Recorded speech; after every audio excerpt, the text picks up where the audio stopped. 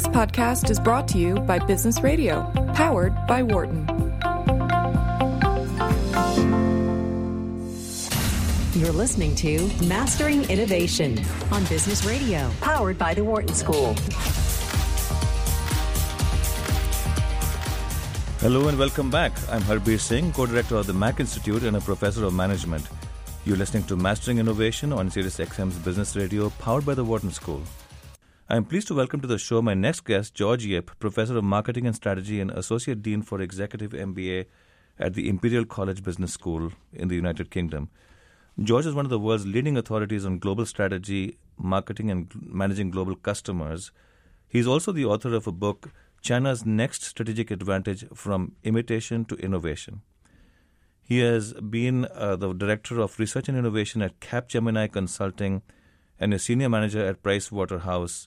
He also has a PhD in business from the Harvard Business School and is a well-known academic working on marketing strategy and now on innovation.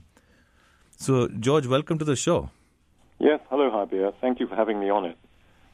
So this is such a wonderful book and such an exciting topic. So tell us about China's journey from just the brief, the key points about how China actually has, or companies in China have gone from imitation to innovation. It's a bold statement. So tell us more about it. Right. Well, as you know, China started to embrace a market economy 40 years ago. And it was really starting from zero after the Maoist period in 1978. Mm-hmm. So at the beginning, of course, all that China had was low-cost production. But, very rapidly, China built up its capabilities in manufacturing, particularly engineering-related, and then its population was getting better and better educated, including, sending many ethnic Chinese to American universities, such as the University of Pennsylvania. Right. And many of these highly educated Chinese have gone back to China. So they're part of this innovation ecosystem. Mm-hmm. And China's approaching innovation in some ways analogous to how it went into manufacturing, so a bit different from the Western way, which is that China's using large numbers of low-cost engineers doing things, in large numbers in a very quick way. So at the moment, China's not doing rocket science innovation, but it is very much into commercializing innovation. Mm-hmm. One way to think about it is that the West, particularly the USA, is good at going from 0 to 1, and China is very good at going from 1 to 100. So China is really implementing a lot of innovation. So the scaling up area. Scaling up, as well as coming up with innovations of its own, which tend to be in sort of engineered products rather than pure science products. So, for example, you refer to some of the big successes among corporations: Alibaba, Xiaomi, Tencent, Huawei, Lenovo. So tell us a bit about, I think Huawei is the most interesting to me because they're in tech networking, it's sort of industrial B2B products. Of course, there are many other things. And one can argue that is kind of going higher up in the value chain, and they have been very, very successful. Yes, and this is this is still early, right? So tell us more about this. Early days for Huawei. So, Huawei is in telecommunications equipment, networks, routers, and other equipment like that. And Cisco would be a competitor, for example, just to give people a sense of Ericsson, for example, Sweden's Ericsson. And the way Huawei started to innovate is that it's always been, typically Chinese, it's been very, very close to customers. So its early innovations were not that scientific, but they were practical innovations, such as they had to put in a system in Amsterdam in the Netherlands, which is a very crowded city. Mm-hmm. So they innovated their system so that they broke it up and had the bulky units, either in the basement or on the roof, and the control systems in the offices. So that was very much applications-oriented. But since then, they've invested more and more in science-based innovation, and now they're really investing, say, in 5G. But they certainly pioneered something called the single RAN, which combined 2G, 3G, and 4G working together. So again, that was a customer-oriented innovation that used a lot of engineering. Mm-hmm. And Alibaba's story is vastly different, right? This is kind of an e-commerce. Of course, now it's in many businesses again, highly diversified.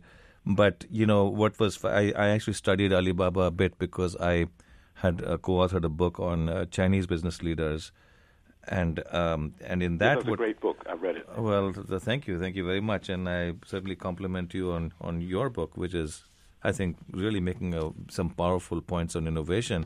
And we look at Alibaba, what we see is sort of copying some of the initial technological platforms, but then really innovating on the customer interface, as you said, right? That Jack Ma was insistent that the customer interface should include negotiation in some way. And eBay, which was actually doing well in China and actually had followed, the Chinese partner had followed eBay's strategy in China, lost to Alibaba because they did not adapt, did not put that design principle front and center. And there's a lot more to it, but it speaks to your point about, market-led innovation in some way. Yes, so customer-led innovation. And the other interesting thing about China is it has more customers than any other country in the world. Mm-hmm. So the Internet is very much based on large numbers. So to innovate in the Internet space, you have to experiment. Mm-hmm. And Alibaba and other Internet companies in China, they can experiment with tens of millions, if not hundreds of millions of users. Mm-hmm. Now, the interesting thing is that unlike engineered products, which China has been able to export around the world, Alibaba's products are not yet, services are not yet being exported. Right. So that may happen because Alibaba is trying to lead the world in terms of mobile payments. So China is leading the world in mobile payments, mm-hmm. way ahead, actually, and it's also leading the world in Internet shopping. So Chinese consumers are very Internet and mobile oriented. So this becomes a source of advantage for Chinese companies. And in fact, isn't it the case, I think some of my colleagues work in the area of online retail and other such domains, and China is in fact the world's leader in customer data, right? Yes. Which is exactly what you're saying. And then that actually generates innovation on business models, and I think you're making the fascinating point about running more experiments and getting answers perhaps in a shorter time. Yes, and they do this not just in the Internet. I was talking to actually a Western pharmaceutical company that's running R&D in China, and what they told me was that in the West, when they're considering 3 possible experiments, they might run one of them. In China, they just run all 3 experiments, mm-hmm. again, using large numbers and speed. I see. So what are some of the challenges? I think one challenge I can think of is, the U.S. system is a magnet for talent, people coming from everywhere, and growing to universities, and then many staying on. Of course, there's some debates on that today. China is taking advantage of its large population, but the diversity of perspective. Can we speak a bit about that? Yes. Well, as I said at the beginning, China's benefiting from bringing back ethnic Chinese mm-hmm. who have studied science and engineering in the best Western universities. And in fact, China has an official program to bring them back. It gives them tax incentives and other honors.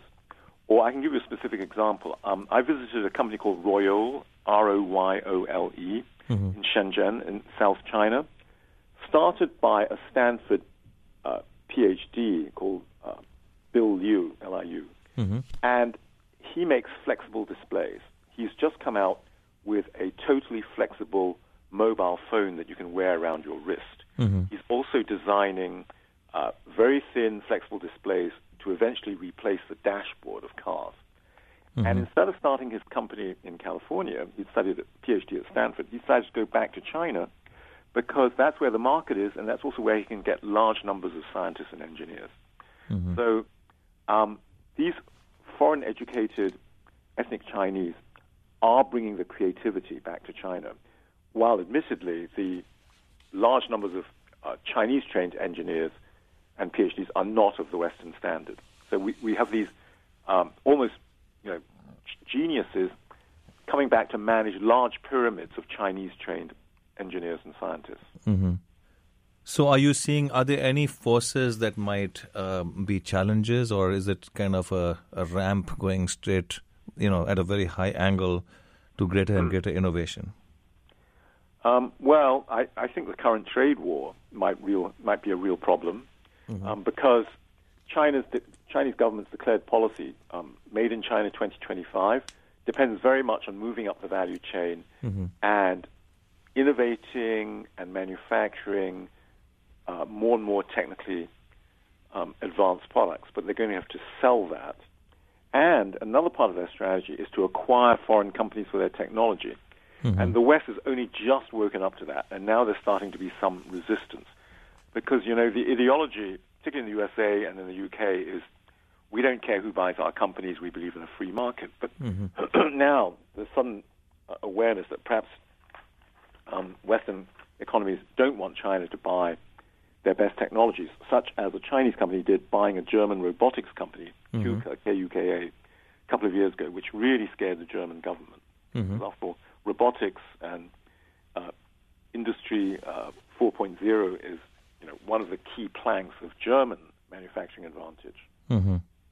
And can you talk us through Geely buying Volvo, which I also actually followed. I also followed that, so I'd love to hear. Your point. You're making an extremely important point. I agree, and that is that particularly if the acquiring company has a state ownership, then there's an angle that the target can use, which is that the state is going to own part of this corporation overseas. Well, in the case of Geely, of course, is private. Geely was private, right? Yes. In fact, that's not an accident. At that time,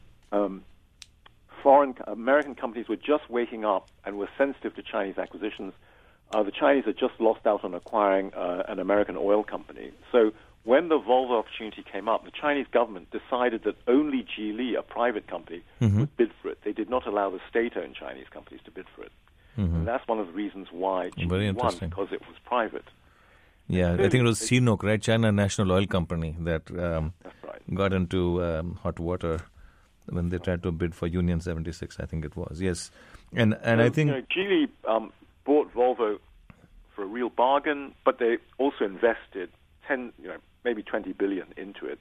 As we saw in their recent attempt to go public with Volvo again, they've more than made their money back. I think it's been valued at about 50 billion, although they pulled back on it. So how they succeeded with Volvo, they did leave the management very much alone, but they've invested in Volvo. They've been willing to make investments, and over time they'll learn about the technology. One of the most interesting things I found, because I've done a bit of research on this and interviewed some Geely executives, one of the things they learned from Volvo was not just technology, they learned design as well, because they said, Geely had many different models, but none of them looked the same, whereas a Western company, BMW, Mercedes, Volvo, you could recognize them even from the tail lights. Right. They have an integrated design. And so Geely learned this. Actually, I think that visual design is the last frontier for Chinese companies.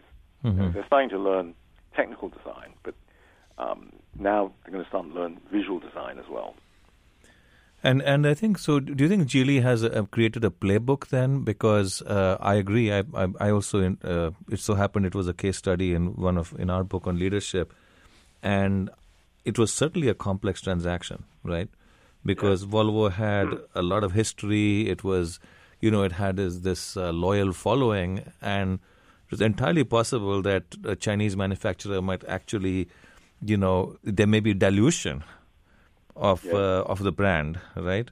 And so take us through a little bit on a managerial innovation that perhaps they did to actually get them to, successfully integrate this acquisition.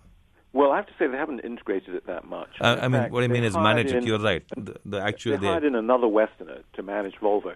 The test is about to come because Geely has invested in a manufacturing plant for Volvo in China. It's only just opened up. They've started making cars. And the test will be whether or not they can sell these luxury cars owned by the Chinese outside China. Now, we have seen this already with Jaguar and I think it's Tata, the Indian company that bought it. So And nobody cares that Jaguar was owned by an Indian company. It hasn't hurt the Jaguar brand. Yes. So I don't see that Volvo being owned by a Chinese company will be particularly hurt either, so long as they make it clear it's a separate brand. That's right, and I think we'll come back to that. In case you're just tuning in, you're listening to Mastering Innovation on Business Radio, powered by the Wharton School. I'm Harbir Singh, and my guest is George Yip, Professor of Marketing and Strategy, and Associate Dean for Executive MBA at Imperial College Business School, and the author of the book, China's Next Strategic Advantage: From Imitation to Innovation. If you have any comments or questions, give us a call. The phone lines are open at 1-844-WHARTON. That's 1-844-942-7866. So George, I think this is really wonderful, and at the same time, there's a lot of there are a lot of stereotypes about any given country, and I suppose the stereotype with Chinese companies would be that intellectual property can leak and you have no recourse, and so that's why China has progressed, but they really don't know how to innovate. They know how to absorb, and you've given some of the reasons how they can innovate. I think in your book you had this very nice diagram about culture and customer capabilities all driving innovation. This, I think what you're talking about is a systemic approach, and I'd love to hear more about that. We have four drivers. The nature of the customers themselves, who are becoming more and more demanding and more sophisticated. The culture, which includes actually the government drive for innovation, so the government is really supporting this, and the inherently entrepreneurial Chinese culture, which was kind of suppressed in the Maoist period. Firm capabilities, which have increased initially by being suppliers to Western companies. Yes. They learned from Western companies, and they steadily invested more and more in R&D, and today they're setting up R&D facilities in the rest of the world. So like Huawei has a microwave research facility in Italy, and many of them have research facilities in California. And the fourth driver is cash. The Chinese companies have the cash to buy foreign companies. They're sitting on a lot like of cash. Volvo, That's right. like KUKA, and the cash to set up foreign R&D centers and to bring scientists back home. So it's really creating a diverse ecosystem, including access to ecosystems overseas, both not just in terms of human capital coming in, but also in terms of building facilities in those places. So at the same time, in the Alibaba story, one of the interesting things was that they were actually not successful when they built an innovation center near San Francisco. Or it was not they made it successful, but it was not as innovative as they expected. Now that may be a question of time and place. Do you want to comment on that? I mean, is it that some companies... I hadn't looked at that, but my immediate reaction to that is that the internet business in China is so different from the internet business in the USA that they probably wouldn't have got much from that. Unlike, say, in engineering-based products, where there'd be a much closer link. So I think it will take a while for Chinese internet businesses to really figure out how to crack Western markets. So that leads me to another question, actually, that I was thinking about, that which are the industries where, or types of industries where this innovativeness is most visible? And I have a similar sense to you that when it comes to consumer software or consumer applications, things like that, there are differences in consumers, and also the life cycles are different, whereas in B2B products or long life cycle technologies, one could imagine there'll be a more lasting advantage. Yeah. I would say in the sector, we're seeing it in the sectors I'd call mid-level technology. So it's not space rockets, at least not yet, but mid-level technology that uses a lot of engineering, that also is labor-intensive. The one I think where we'll see the next surge of innovations is in aerial drones. They're the perfect product for innovation in China because China now manufactures most of the world's aerial drones. But what does innovation in those mean? These products are metal, plastic, and electronics, and innovation of an aerial drone means adding some extra rotors, making it bigger, making it smaller, adding more carrying capacity, is the kind of innovation that happens better next door to the factory. So China will have that advantage. In contrast, say, to the mobile phone, where Apple can design it in California and manufacture it in China. So I think it's in these sort of complex, engineering-intensive, manufacturing-intensive, where the Chinese will really start to move away in terms of incremental innovation and start adding science to it as well. Very interesting. So I think that kind of suggests particular types of industries or types of firms where perhaps this is a sweet spot. So just to talk about something else, there are over 100 science and technology parks in China, and can you comment on their kind of the variation in success within them? And I think in the earlier segment you may have heard I had spoken with one of the people in charge of increasing innovation in Philadelphia through fostering ecosystems. Can all ecosystems are not the same. So you can do the real estate, but after that, how do we go about it? Yeah, the science and technology parks are an important part of China's innovation ecosystem.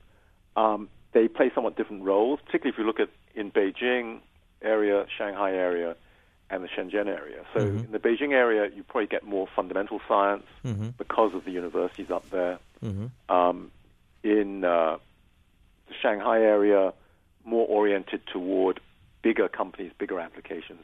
And in Shenzhen, which is the home of the entrepreneurialism of China, that is quite a hotbed of smaller innovations. So we visited, for example, companies that make smaller companies that make things like nano products, world-class nano products, or a company that made security films, again, world-class. So there are actually plenty of very small Chinese companies under the radar. And in fact, that's the subject of my next book coming out in April, which is focusing on the emerging innovators in China. So this book has focused on the bigger companies. So the next generation of innovators. Yes, the next generation of innovators. So that's really fascinating, and in fact, I agree. I think Shenzhen is absolutely astonishing. I've been there every few months, and I have found dramatic change within a 12-month period, and also the new big projects connecting the different Hong Kong and other places in that region. It gives even more mobility, right? The new bridge. So lots of fascinating opportunities there. One of the things I was wondering about was in our book, and this speaks to the point you just made, that we found that many of the people we were interviewing, there was sort of a big boss concept in the company, as compared to a U.S. company in a similar domain. And what I mean by that is, that was just a metaphor we used, but the idea was that you didn't quite have the free-ranging, debate that you might see, and one can argue even in large companies in the U.S. you don't see as much of that. So the next generation, however, are entrepreneurs, not unlike entrepreneurs in any part of the world. So you want to comment on this distinction, larger corporation, smaller corporation? Well, first on your point about the boss, Chinese culture is very boss-oriented. But yes. The effect is that Chinese companies move very quickly because they're not tied up by process. So the agility, yes. Are about 70% process, 30% boss, and in China it's the other way around. So one of my colleagues calls this the huddle and act. So the team huddles around the boss makes a quick decision. And because the markets grow so fast in China, they're happy to take more risk, move faster around the boss. So we see that, I think, from the startup entrepreneurial companies up to the bigger companies. I think the big difference actually isn't so much between the size of private companies, but it's between the private companies and the state-owned companies. Yes. The state-owned companies definitely move much more slowly. And this is a significant challenge for the Chinese government of what to do about the state-owned companies. So as you look at, so let's talk a little bit about risk-taking. You actually mentioned that in several different places, and I think that's I think you make the point that they can. You already did in this show as well the issue of having more trials. Tell me how they deal with failure, because, of course, you're going to fail in some of those ventures. Well, the Chinese approach is very much fail fast. Mm-hmm. And again, that's made possible because they're in a fast-growing market. So they will throw out beta versions. They don't mind failing. And also because Chinese customers are still fairly new, like first-generation consumers, etc., they're much more forgiving. So they'll forgive mistakes, mm-hmm. and companies move on. Mm-hmm. So it's a little bit. You may have the big boss concept, but then there's agility and there's opportunity, and so that becomes an offsetting feature. Yes, Chinese management is definitely more agile than Western management. Mm-hmm. This is now their big advantage. I mean, they don't have the sophisticated processes of Western companies, but mm-hmm. they're more agile, more risk-taking. And and another example is I heard from the head of General Electric Appliances, which was bought by a Chinese company, mm-hmm. and the Chinese company has told them to take more risks. And in fact, what the American CEO said was that the Chinese company said to him, if you have a good idea, build the factory and we'll fill the factory and sell the output. Mm-hmm. Whereas in the old days under General Electric, they would have analyzed each new idea for months before deciding whether or not to invest in it. So as a summary statement, what would you say about, the main messages? We have maybe about a minute or so. Just what would you say as the main messages? Well, I think the main message for Western companies is that they should be aware that Chinese companies are innovating, and they should think about setting up innovation centers in China themselves to innovate not just for the Chinese market, but for the rest of the world also. Fascinating. Well, George, there's so much more to talk about, but I think I would encourage our listeners to get the book, China's Next Strategic Advantage, From Imitation to Innovation. How can our listeners keep up with you? If they go on Facebook, I have a number of videos on Facebook. Mm-hmm. And of course, the book itself is a great way to understand what you're talking about. Well, thank you so much. Unfortunately, that's all we have time for today. Until next time, I'm Harbir Singh, co-director of the Mac Institute, and this is Mastering Innovation on Business Radio, powered by the Wharton School on Sirius XM 132. For more insight from Business Radio, please visit businessradio.wharton.upenn.edu.